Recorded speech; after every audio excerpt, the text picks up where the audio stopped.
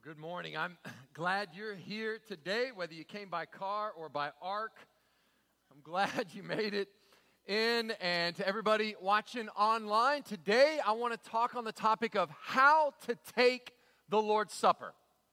How to take the Lord's Supper. And the reason I'm giving you the topic at the very beginning is this. If you're watching this online, you can press pause and go and prepare, get a little bit of bread, a little bit of juice, and be ready to partake of the Lord's table. If you didn't see on the way in, there's some deacons that are standing by the table, and you have several choices. You can quietly get up and go and get the elements you need if you missed it on the way in, or you can just slip your hand up in the air, and the deacons will be glad to bring you one. At this point or at any point during the service, just give a little signal. We're talking today about how to take the Lord's Supper. Here's why this is super important. Jesus gave two ordinances to his followers.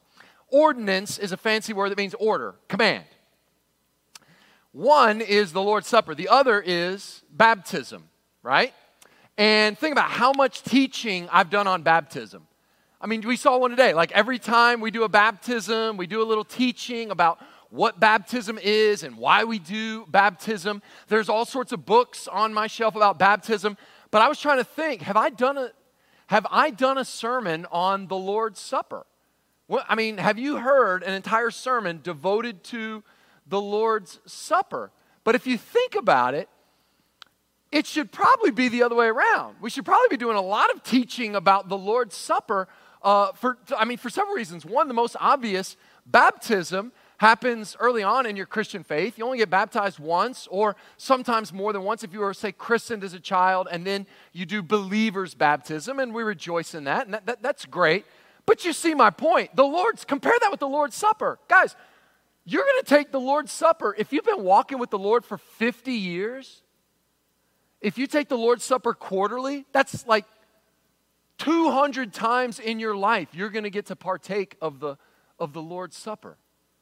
Something you do over and over. So if you are a brand new Christian, you're going to be blessed today to hear about the Lord's Supper, to get a good foundation so you know exactly what's going on. If you're one of those that have been taking it 200, you may be like, yo, I passed the 200 mark like a long time ago. You're going to be blessed, and I hope infused with new meaning and fresh encouragement. And if you're here today and you're not a believer, that means you're here, like you're checking it out, you're listening, maybe you're skeptical, but you're not quite yet a believer in Jesus Christ. I mean, you came today on Palm Sunday with all this rain and everything. Good for you. I'm glad you're here. You're obviously not going to be taking the Lord's Supper today. And by the way, nobody's going to judge you if when we take the bread and the cup, you're not. Nobody's going to be like, oh, why aren't they? No. That's not how it works. They understand you're here. You're checking things out. You're learning. It's a great Sunday for you to be here because if and when you do become a follower of Jesus, you're going to be ahead of the game. You're going to have good, solid teaching on this really important thing that Christians do because our Lord Jesus told us to do it. So there is a great value in teaching on the Lord's Supper. Not to mention, it's like the only ordinance I could find that comes with like a warning sticker.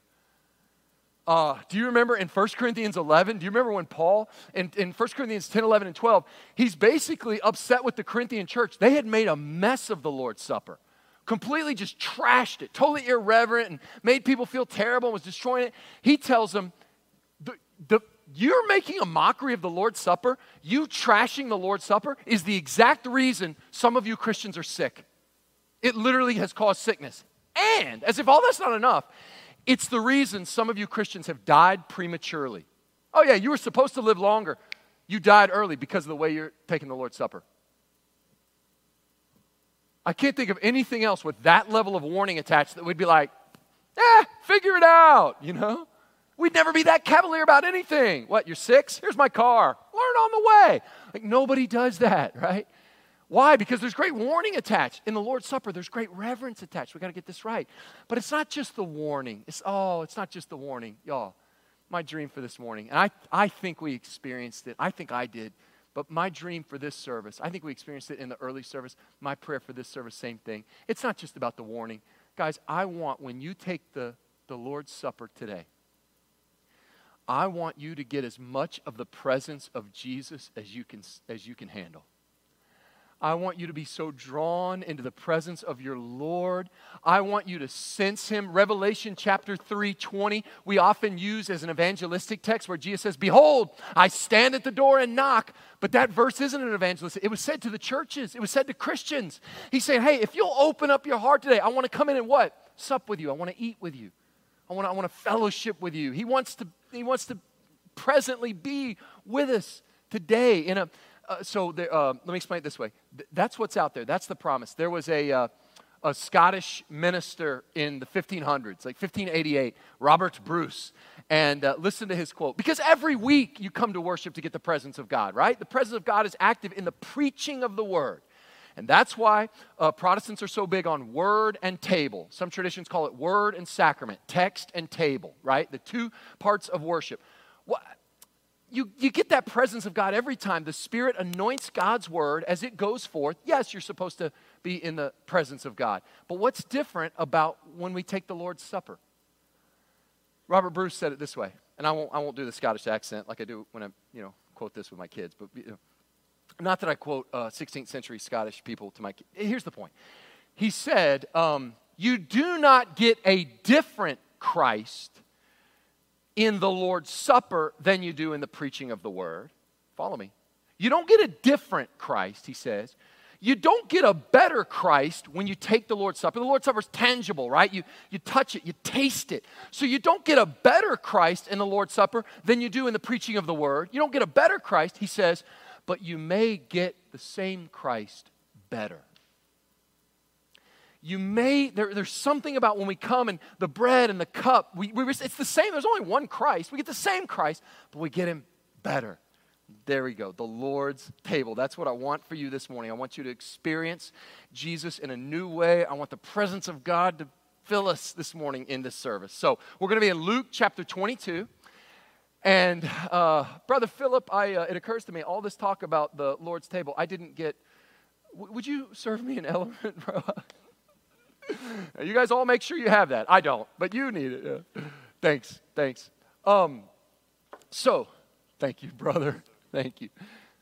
We're going to be in Luke chapter 22, and I think we can clear up two quick things as you're turning to Luke chapter 22 in your device or on your Bible. Clear up two quick things.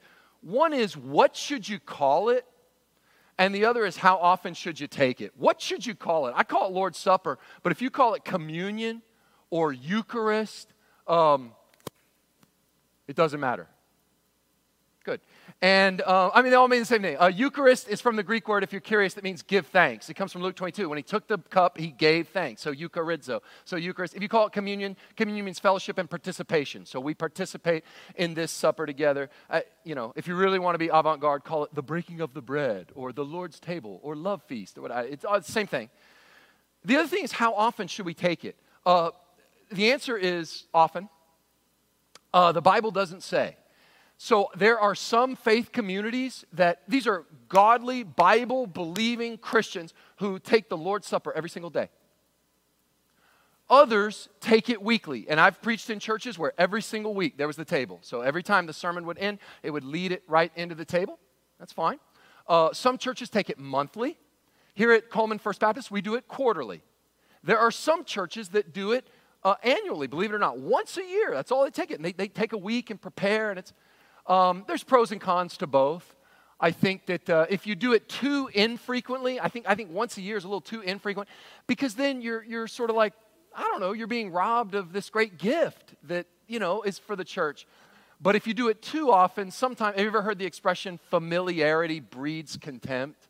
And so you run the risk sometimes, if you do it all the time, that it becomes sort of pedestrian, you don't think about it. But it's certainly nothing in the Bible that prevents you every day or every week or once a year. I think once a month or once a quarter is about right.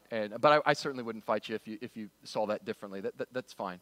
Christians can disagree on that, no problem. So here we go. Here's what Christians agree on. And here's the basis for the Lord's table. I'm going to give you 4 points. Note takers, rejoice. And I'll give you the points up front, and then we'll also have them on the screen here. It's going to be, know your roots, behold your Lamb, search your heart, await your future. Know your roots, behold your Lamb, search your heart, await your future. Let's get right to the first one, know your roots. The Lord's Supper didn't spring out of nowhere. We learn from all four gospel retellings that it came from this Jewish feast called the Passover meal. And we love it when people don't forget where they came from. They don't forget their roots, you know. It's a beautiful thing when people are humble. I've heard stories about the country music group Alabama. Maybe some of you have experienced this. But apparently when this country music group made it really, really famous, they would they would sing at sold-out arenas, and the next day be coaching their kids' Little League game in Fort Payne or wherever, and people would just talk to them or whatever. And people loved that so much because it was like they didn't forget their roots, you know. It's sad when people get arrogant and they forget their roots. It can happen, according to Romans 11, it can happen in religions. And Paul tells Gentiles, if you are not ethnically Jewish, see, if you're Jewish, you've been taking the Passover every single year. You've been celebrating Passover. If you're not ethnically Jewish, you're a Gentile, you might think that this whole Lord's Supper thing started out of nowhere. No. God, if you're a follower of the Jewish Messiah, Jesus, that means you're like a Gentile, a wild olive branch, and you've been grafted in to this Israel tree. And God still has a plan for Israel. So don't be getting arrogant, you know. Instead, just realize, as a Gentile, I am a follower of the Jewish Messiah, Jesus. And that's God's plan. He wants Jew and Gentile, those ethnicities, to fade away so that we become a people of God from both Jewish and Gentile ethnicities. It's beautiful. But it comes from that. And I want us to look for a while at the Passover roots of the Lord's table. So that's what when Jesus, on Palm Sunday, when he enters the triumphal entry, that's why he comes in and the Hosanna and all that. Jerusalem is exploding this week because it's Passover week in Jerusalem in 30 AD or whenever Jesus walks in. So that's what he wants the disciples to prepare. Look at verses 7 and 8. Then came the day of unleavened bread, on which the Passover lamb had to be sacrificed. So Jesus sent Peter and John saying, go and prepare the Passover for us, that we may eat it. Now, understatement, Passover in Judaism is a big deal. In fact, if you have friends that are Jewish, last night was probably their big night. They celebrated a Passover Seder. That's the meal that's also a ceremony. And many of them will do it a second night. They'll also do it tonight. That then kicks off a 7-day festival called the Feast of Unleavened Bread. This all comes straight out of the Old Testament. So Passover and unleavened bread, the reason they're mentioned together, Passover is technically a 1-day holiday, and unleavened bread is 7 days, but it always happens concurrently. Passover kicks off unleavened bread. Unleavened because, hey, if you remember the Exodus, when the chosen people are getting up out of Egypt, going to happen in a hurry. Don't even wait for the yeast to rise in your dough. Let's just grab what you got and go. Leaven also represents sin. We're cleaning out the sin. In the spring, it's a great reminder for this week. Look what God did for us. Passover first, and it happens every year on the same day on the Jewish calendar. It's different days on our calendar. It always happens on the 14th of Nisan.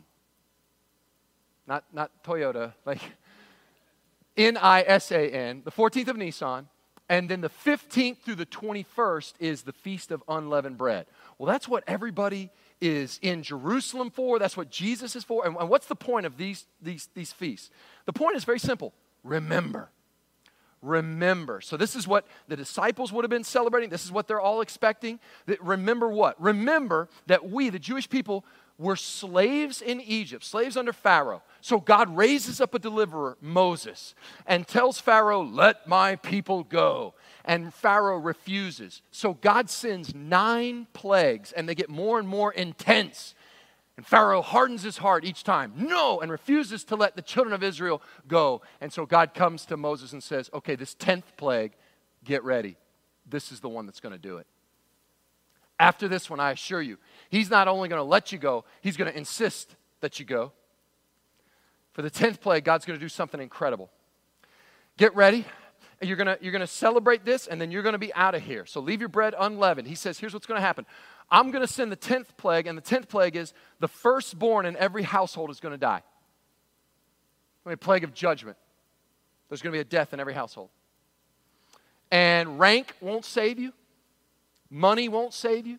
Who you know won't save you. The firstborn of Pharaoh is going to die. The firstborn of the lowliest servant girl is going to die. Even the cattle, there's going to be a death in every household. He doesn't say the good people are going to get spared and the bad people are going to die. There's no differentiation. It's not, well, these people are Egyptians, these people are Israelites. There will be a death in every household. So, here's what we're going to do. There will be a death in every household, but in the 12th chapter of Exodus, he gives these instructions. He says 4 days before, on the 10th of Nisan, go and pick out a lamb. It must be an unblemished lamb. And go and get that lamb and bring it into your household. Decide one lamb for every one household, a 1-to-1 correlation. And then examine that lamb over the next 4 days. Make sure that it's unblemished. Watch how it interacts. Make sure. And of course, the children, when you bring a pet into your house, what's going to happen? That's not a sacrificial lamb anymore. That becomes a pet, right? And the children probably give it a name, and they love this fluffy little unblemished lamb, right? They get to know the lamb over those 4 days. And then on the night of that fourth and final day, you're going to take the lamb and brutally slaughter it. You're going to slit the lamb's throat. There'll be a pool that'll fill with blood. You're going to roast the lamb and eat it whole. But here's what happens to the blood. It's very important. You're going to take a branch of hyssop, which would have been like a shrub that would have acted like sort of like a paintbrush. Dip the hyssop in the blood, and here's what you do. You put the blood on the doorposts. Everybody watch my hand motions. The doorpost and the lintel. Doorpost, lintel. I mean, it's hard as a New Testament Christian not to look back and imagine an ancient Israelite thinking, the blood of this lamb is what will stay the wrath of God as they're making this motion. How can we not? At any rate, then what will happen is this. Around midnight, God will come through the land, and there will be judgment poured out. Pharaoh has hardened his heart, and therefore there will be judgment poured out, and the firstborn in every house will die. No exceptions. Every house. Not well, the good people, the bad people. No. Every house.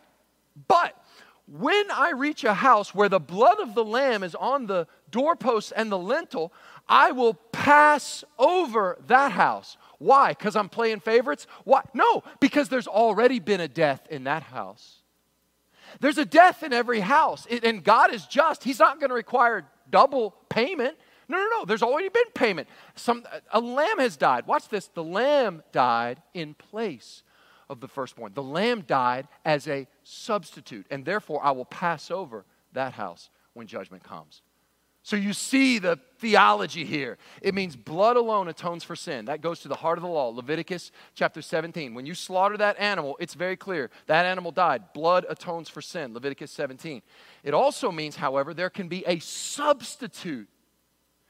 That there can be this substitute offering. The lamb died in place of the people. And the third thing it shows us is that the blood of the lamb must be applied. You're not going to meet an ancient Israelite there on that dreadful night who's like, dude, what are you doing? Didn't you slaughter the lamb? Yep. Why? Because I believe Yahweh. I believe every word he says. Okay, but I noticed you didn't take the blood and apply it. Nah. You'd say, bro, do you say you believe, but you don't really believe? You're not taking God serious. If you said you'd believe, you would do what? You would apply it. Faith and works. Your works are just your faith gone public. Don't say you believe. You would do it, right? That is an act of faith. Applying the blood, the act of faith. Blood atones for sin. There can be a blood substitute. You must apply that blood. Well, the night came, and according to history and Scripture, God did exactly what he said.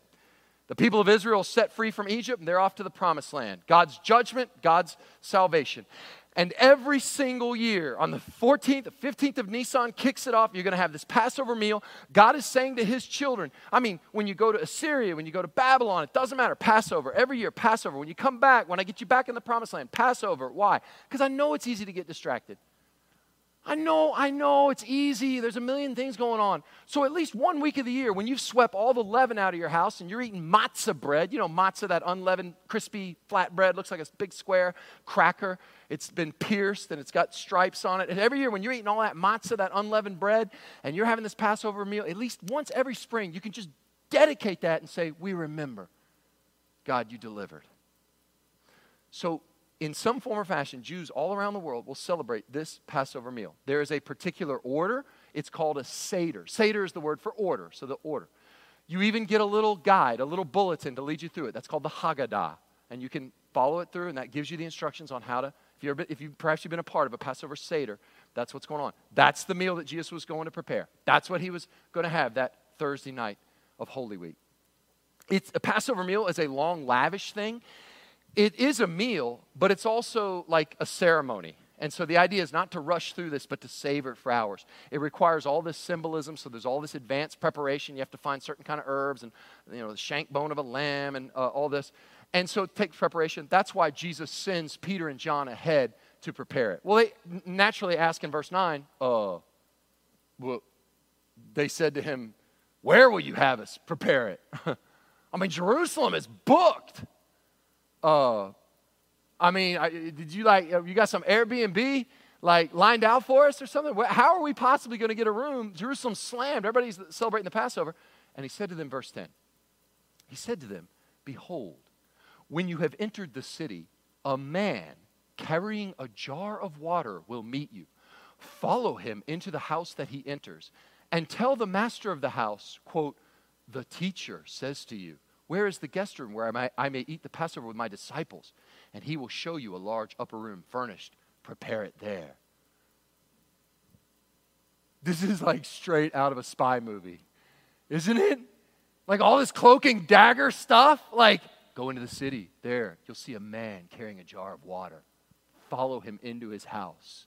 He'll be cool with it. Like, what on earth?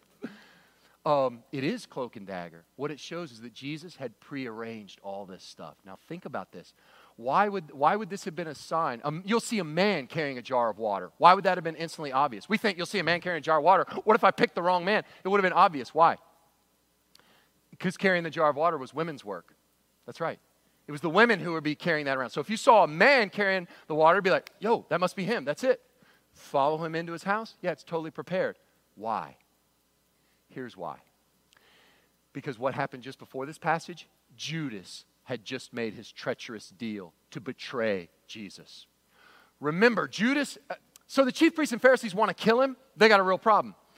They need to take him down when it's private, when he's alone. The problem is if he's alone, nobody knows where he is. He sneaks off to, they're saying maybe Bethany, maybe we've narrowed it down to a few favorite places. We can never find him. So just arrest him in public. Well, then you got a bigger problem. You can't arrest him in public because the crowds love him.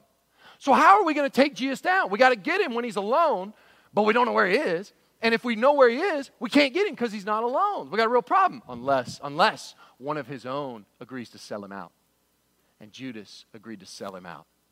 And Judas would have taken the first opportunity. He got the money. And can you imagine? What better time than the Passover? They're literally in this upper room all by themselves. It's just Jesus and the disciples. Chief priests come in. They take him. It's perfect.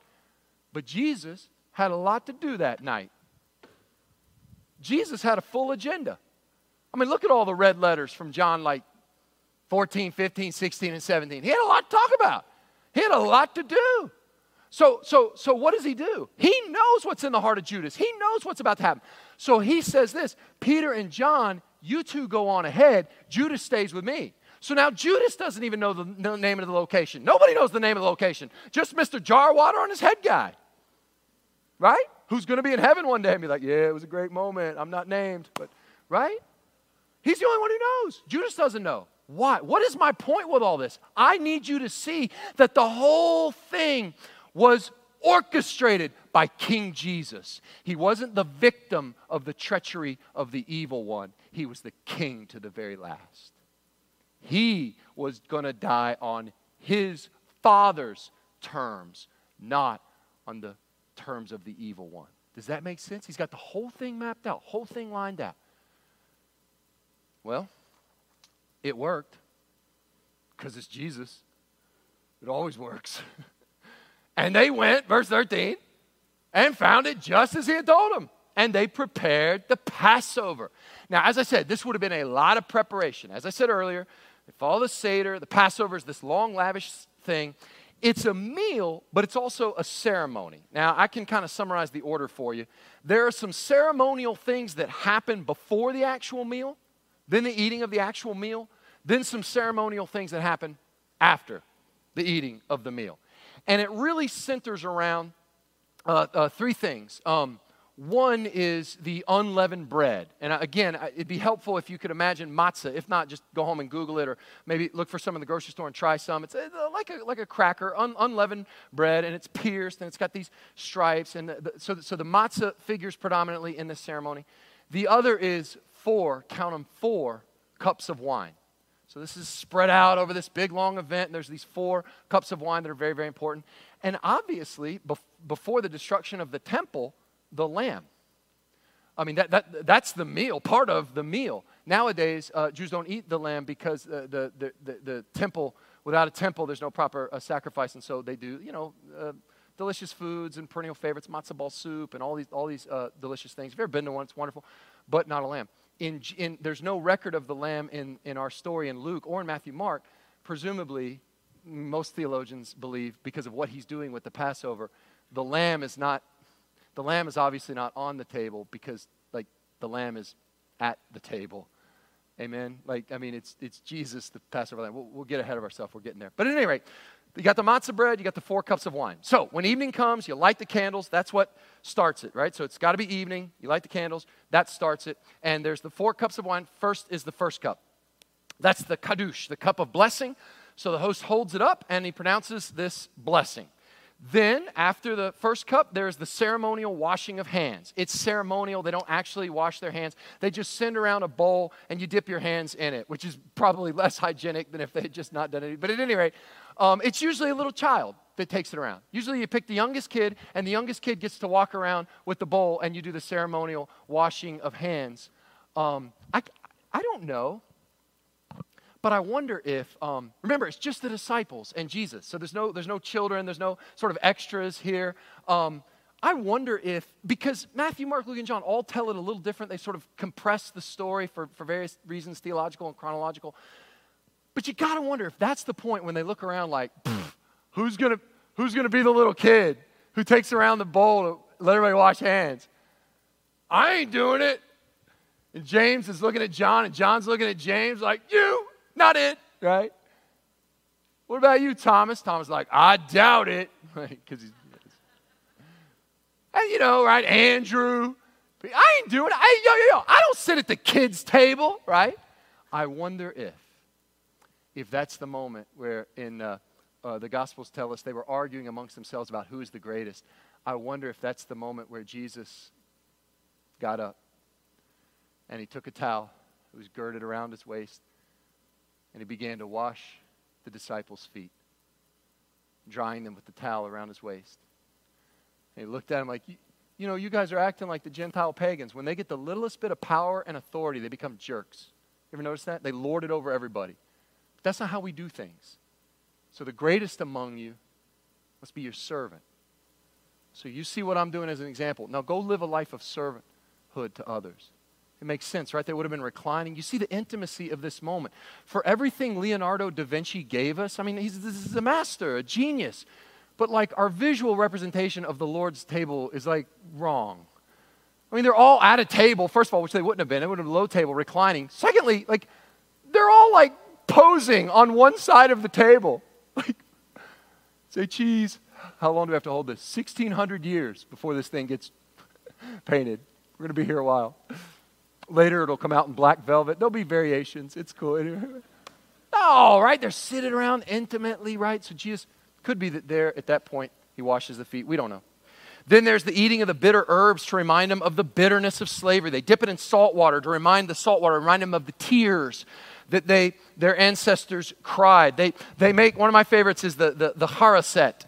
It's like a little paste. It's made with apples. It's sweet. It's good. But you take 2 pieces of matzah and you put the haraset in the middle because it's to remind them of mortar, because they had to make bricks for their Egyptian overlords, and so while they were slaves in Egypt. So it reminds them of the bitterness. Then they take a piece of matzah. This is interesting. There's 3 pieces of the matzah bread. They take the middle one and they break it in half. The middle one gets broken in half. They put half back in that stack of 3. It's very important. It goes back in the middle. The other half gets wrapped in white linen and hidden somewhere in the house. That's called the afikomen. And after dinner, the kids will all look for it, and whoever gets it, gets a little prize. And then that's the piece that's broken after supper. That's the piece the host will take that and break it off and give it to each person who's at the meal. Then comes that second cup of wine, the cup of judgment. That one is, it's visceral. I mean, you think about it, the plagues, and it represents the judgment. And so you reduce it by, you take your pinky finger and you dip it in the second cup, and every time everybody there says the name of a plague all together in unison. It's crazy. I've been to these things. I've seen it. It's a powerful moment. And, he sent, blood, boils, frogs, flies, locusts, right? And you go through all death of the firstborn, and it leaves a little drop of the cup right there in 10 drops, each representing a plague, cup of judgment. We don't have any record in Matthew, Mark, Luke, or John of that second cup of the cup of judgment, but there it is. Then supper is served, and as I said, this is not a meal to be rushed through. This is to be lingered over and savored, and you tell stories, and this is where I think Jesus probably did a lot of that teaching. And okay, after supper, the afikomen is found. Like I said, it's broken and a piece given to everyone. Then comes the third cup, the cup after supper, the after supper cup. That's the cup of redemption. The 4 cups, by the way, are from Exodus 6:6, where God says 4 I wills. I will take, I will judge, I will deliver, I will free. So I think I got them all. But there's the 4 cups. And this third cup, the after supper cup, is the cup of redemption. And the point is, look, freedom is not free. Remember the price that was paid. A lamb had to be slain for you to get your freedom. And then there's a few more ceremonial things, but then the 4th and final cup is the cup of praise. And they sing a hymn, the Hallel. This would have been Psalm 114 to 118 is sung. Remember, the Psalms were their hymnal. So they sing hymn number 118, Psalm number 118. They sing the hymn and they leave. That's why Matthew and Mark say, and after they had sung the hymn, then they went out. And the 4th cup is usually taken there during the singing of the hymn. Everybody got it? So, one more thing. At every Seder I've ever been to, there's always this anticipatory note where they end with like this toast, next year in Jerusalem. The idea is one day we're going to get back. I mean, this is great and all, but there's got to be something more that's coming. Jeremiah 31 is this prophecy that like one day God will write a new covenant. He'll give us a new covenant and write his law on our hearts and all this. So all this anticipatory. Okay, that's it. That is the Jewish roots of the Lord's Supper. There you have it. That leads to the second step for us on how to take the Lord's table. Don't worry, the first was by far the longest. Everybody take a deep breath. And that's this. I call it know your roots. And now behold your lamb. Behold your lamb. What Jesus does when it's his turn at his Last Supper, he transforms the Passover into the Lord's Supper. He takes it from Old Covenant Passover, and here we're about to see institutes New Covenant Lord's table. Don't miss how radical this is. Don't miss how unthinkable this is. Listen. Last night, if you went into a Jewish Seder feast and you started pointing out, hey, I know you guys have always heard that this represents that. Actually, it represents something else. And I know you've always heard that this little thing you're doing here, this ceremony represents, and no, here, it represents something else. You would be shown the door very quickly. Why? Because they'd say, excuse me, we didn't make this up. We didn't pull this out of nowhere. No. Moses gave us this. Are you greater than Moses? God gave it to Moses. You think you're equal to God? This is our covenant with God. Are you instituting a new covenant? And right here in this Lord's Supper, Jesus says, I am greater than Moses. I am equal to God. And that's exactly what I'm doing. I'm instituting a new covenant. So he takes these symbols and reimagines them for his disciples. Watch, the parallels are striking. He says in verse 15, and he said to them, I've earnestly desired to eat this Passover with you before I suffer. Oh, do you hear the emotion packed into this verse? Jesus knows it's his last meal. He's going to die tomorrow. He's going to suffer. He's going to be the Passover lamb to redeem the people. And I mean, think about that for a second. Who would you want at your Last Supper if you knew this was it? And you knew that the next day you were going to suffer and die. This was it.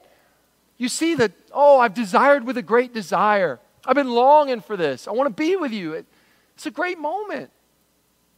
I think if you're like me, you wouldn't want that Last Supper with just anybody. You wouldn't want your Last Supper to be the Jack's drive-thru with your Uber driver. I want to spend it with him. Who would you? Are you like me? Who would you pick? You'd pick your family. You'd want just your family there. And why? You'd want to tell them everything they need to know. Guys, you got to carry on the faith. You got to serve each other. Here, listen, I've got so much to teach you in such a short amount of time. I've earnestly desired. The emotions almost make you choke you up. He says, for I tell you, I will not eat it until it's fulfilled in the kingdom of God. He says, look, you're going to do this, but then there's going to come a day where it will be fulfilled. Okay? Remember the first cup of wine? Look at verse 17. Remember the first cup? Does anybody remember what it was called? Good, the kadosh. Yeah, very good. The cup of blessing. And that's what he does. The blessing, the giving of thanks. He holds it up. And he took a cup, verse 17, and then he gave the traditional thanks. He was giving thanks. He said, take this and divide it among yourselves. That's something odd. Look at verse 18. I tell you from now on, I will not drink of the fruit of the vine until the kingdom of God comes. Interesting. In other words, the Passover is all about looking back. Jesus now, multiple times, has said, you guys need to look forward to something coming. Okay? Remember the 3 pieces of matzah? You take the middle one and it's broken and hidden. Well, I think this is after supper. I think this is the Afikomen, verse 19. He took bread. There's no mention of the second cup, the cup of the plagues. It's not mentioned here. Verse 19, he took bread, and when he had given thanks, there's a blessing over the Afikomen, he broke it and gave it to them, saying, this is the bread of our father's affliction. That's not what he says.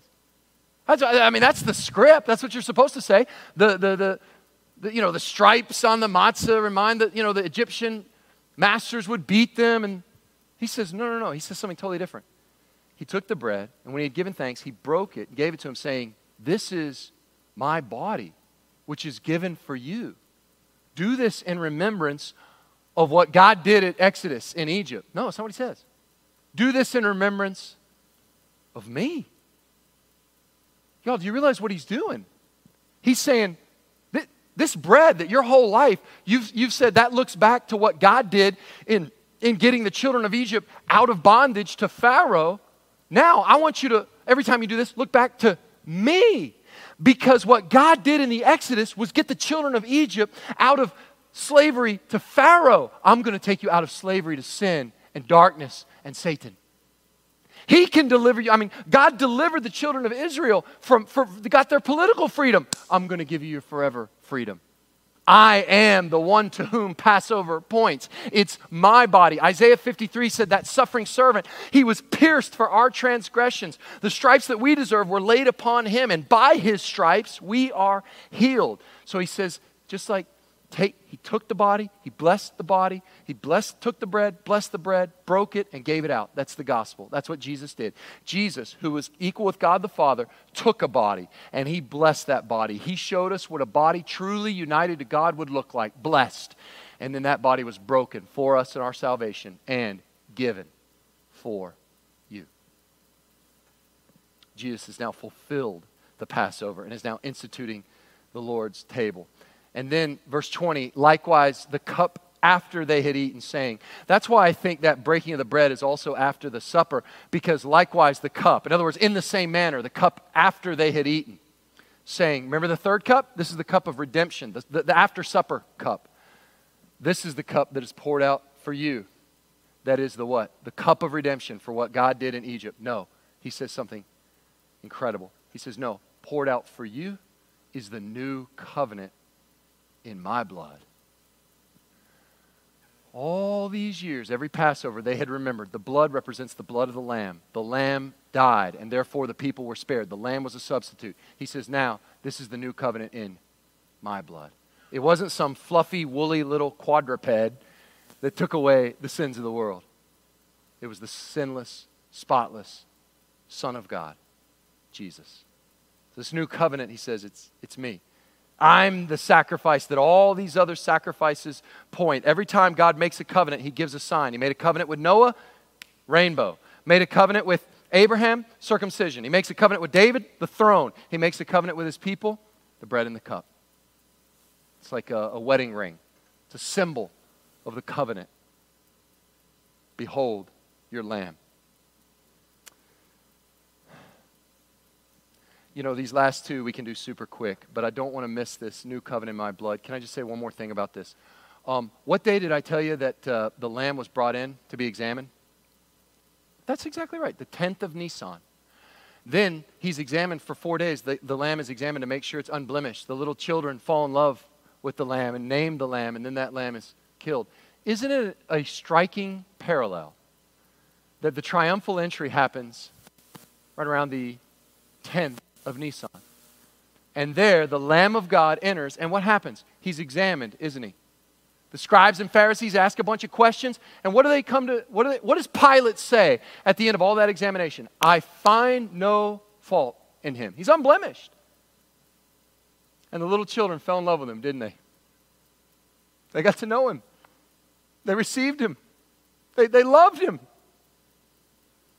And then, at just the moment, at just on twilight, when the thousands upon thousands of lambs were being slaughtered, at the exact moment when all those examined, unblemished lambs were being slaughtered, while that was happening, the Lamb of God on that Good Friday was dying for us and our salvation. Oh, behold your Lamb. And that leads to, and I can do this quickly, search your heart. Search your heart. What do I mean by that? Examine yourself. Why do I say that? Because in light of all this beauty, in light of all this parallel, and in light of all this depth and rich history of the Passover, don't miss the obvious. There was one at the table with them who took the bread and took the cup, and in his heart couldn't wait to go out and betray Jesus. It was Judas, right there. John was leaning up against one side. Most people think Judas would have had to been leaning up right up against the next side because, when they dip the sup together. So search your heart. Look at the next verse. But behold, Jesus said, the hand of him who betrays me is with me on the table. Now look, this is all part of God's plan, but woe to that. Look at verse 22. This doesn't throw God off. The Son of Man goes, it's been determined. Fine. But woe to that man by whom he's betrayed. Come on, it's one thing to know you're about to sell this guy out and lead to his death. You're about to have him killed. But then to eat in that intimate setting together, to spend the last meal with this one. Oh. And so they began to, verse 23 is always interesting to me. When I was a kid, this always bothered me. I would have thought verse 23 would be like, and they all slowly turned and looked at Judas, who's got like the handlebar mustache and the black cape, like the old villains, They didn't. Isn't that striking? Instead, they all look like which one of them it could be. The other Gospels say they look around like, is it me? Do I have the potential to betray Jesus? Maybe it is me, right? I don't know. There was one, of course, who knew. It was Judas. Look, here's my point. Judas walked with Jesus. Judas was around all the Jesus stuff. It's not like when there was a healing, the rest of the disciples would heal lepers, right? They'd all heal lepers. And we always noticed when Judas would heal a leper, his leper didn't get healed. No, Judas's leper got healed. Or there would be a casting out of demons. Yeah, Judas's demons would come out just like everybody else. Had the power just like everybody else. Was at the table, but was ready to go and betray Jesus. This is what Paul meant when he said about eating and drinking in an unworthy manner. Listen, if that's you, if you are around the things of God or you are calling yourself a Christian, but in your heart you have no intent to follow him. In fact, you've already begun planning sin that you're going to do this week. Jesus looked at Judas and says, go and do what you do quickly. Just go do it. And that would be my word to someone like that. Don't sit at the table and take the bread and drink the cup like everything's fine when you fully intend to continue in a life that has no desire to follow Jesus. Just go do that. Go do that. Go do that, and maybe you'll be brought to repentance. Now, here's why that must be balanced. If you hear me say, Paul says in an unworthy manner, which means drinking the cup and eating the bread knowing you're about to go do the sin. No. It doesn't say if you are unworthy. Listen, if the standard to take the bread and the cup is worthiness, that would mean exactly 0 of us would take the bread and the cup. You know what I'm saying? It's like if the bread and cup, were passed around and you're like, well, I'm not worthy. And there'd be like somebody that's like, I'm going to take 3. I had a great week. Righteous. Like you struggle with pride. Okay? Also not worthy. Everybody see the point? You don't take the bread and the cup because you're worthy. If you're struggling with sin and you're fighting sin, you are right now in a war against sin. And a lot of days you're losing. Take the bread and the cup. It's for sinners. So take it. Let it give you courage. And maybe some of those losses will become some victories in your life. It's for sinners. But if you're here and you intend to sin right after this, if you have already premeditated that you have no desire to live for God, don't take it. Do you see the difference? Everybody see the difference? It's for sinners.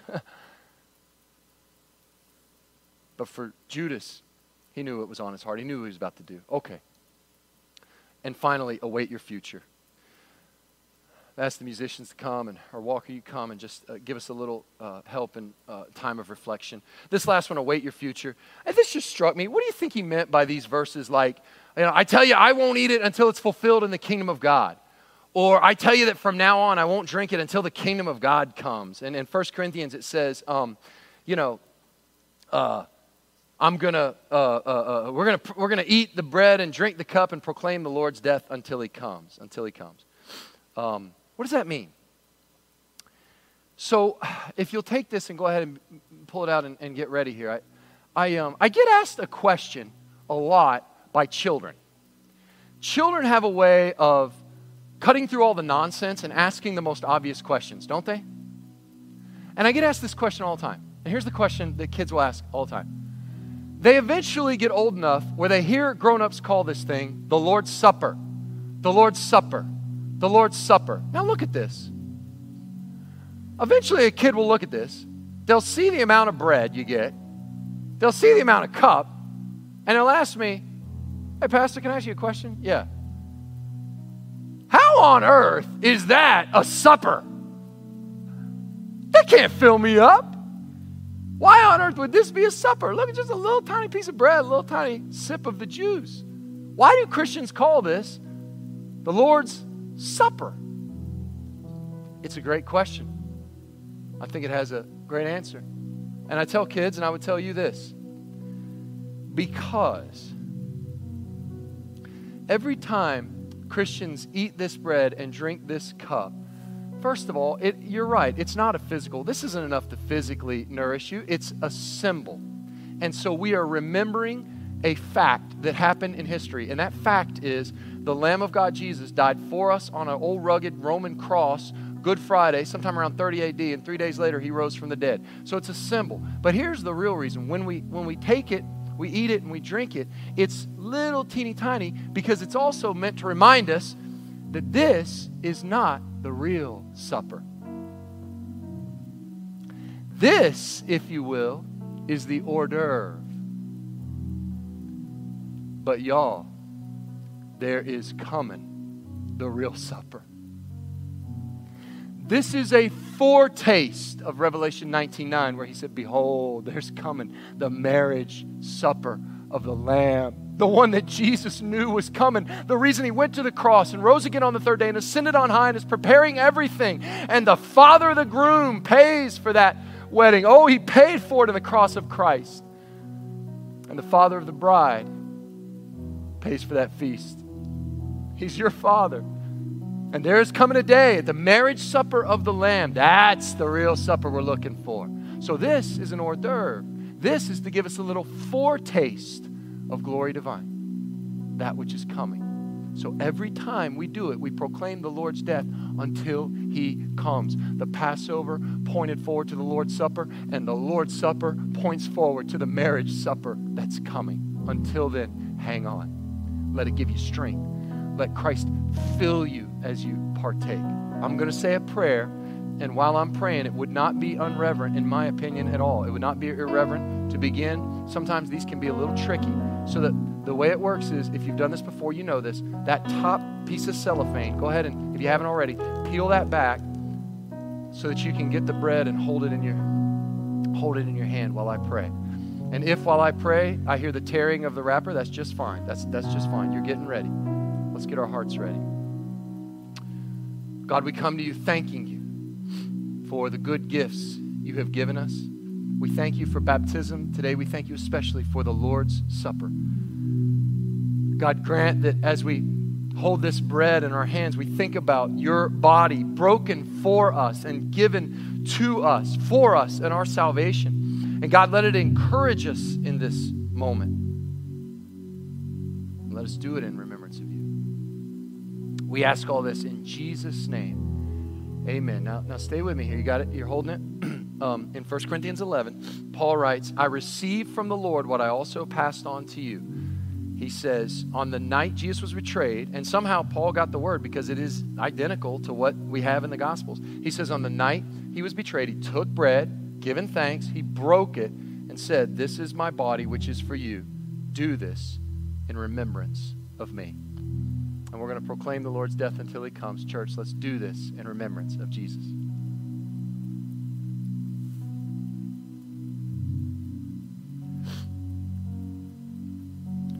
At this time, would you do the same thing with the cup? Just peel back mine's purple. Yours may be purple as well. Just peel back that second foil layer there to reveal the juice.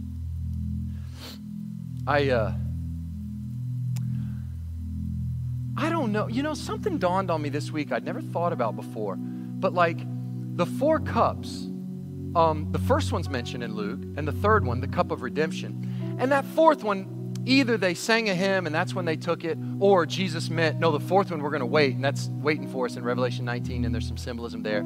Fine. Either way, I think I can account for 3 of the 4 cups. And I never thought about it till this week. But where'd that second cup go? Plagues. The judgment of God. The wrath of God. And it struck me like, that one's just not there. But then, I read further on in the Gospels, and it hit me. In the Garden of Gethsemane, of all the things Jesus could have said, he could have said, if there's any other way but to go to the cross, if there's any other way. He used a very specific phrase. He said, do you remember? Father, if it be your will, if there's any other way, what does he say? Let this cup pass from me. And I got to thinking, I wonder, maybe there it is. So the cup of judgment, the plagues, all that wrath of God, there's no record of it because Jesus was saying, that is now going to be my cup. I'm going to drink that. And that's the one. God, let that cup pass from me. If there's any other way, let it pass. Nevertheless, not my will, but thy will be done. And that means because that second cup was taken by Jesus, all that's left is the cup of blessing, the cup of redemption, and the cup of praise for his people. All we get is the blessing. There's no condemnation to those that are in Christ Jesus. He took it all. He took the wrath. He took the judgment. All that's left for you is this cup of redemption, this cup of blessing. So do it in remembrance of Jesus. Paul says it this way, in the same manner, after supper, he took the cup, saying, this cup is a new covenant in my blood. Do this as often as you drink it in remembrance of me. For as often as you eat this bread and drink this cup, you proclaim the Lord's death until he comes. And so until he comes, let's do this in remembrance of Jesus. Amen. Amen. We carry forth this great tradition of singing a hymn like the early disciples sang a hymn before they went out. And so I've asked Walker to lead us in a verse of a hymn. I hope that you are prepared for a very blessed Holy Week. For those of you who get a little time off of school for spring break or whatever, prepare our hearts. Good Friday service will be in the sanctuary at 6 p.m. I'd love to see you at Good Friday service where we just, short service, meditate on what Christ did for us on the cross. And then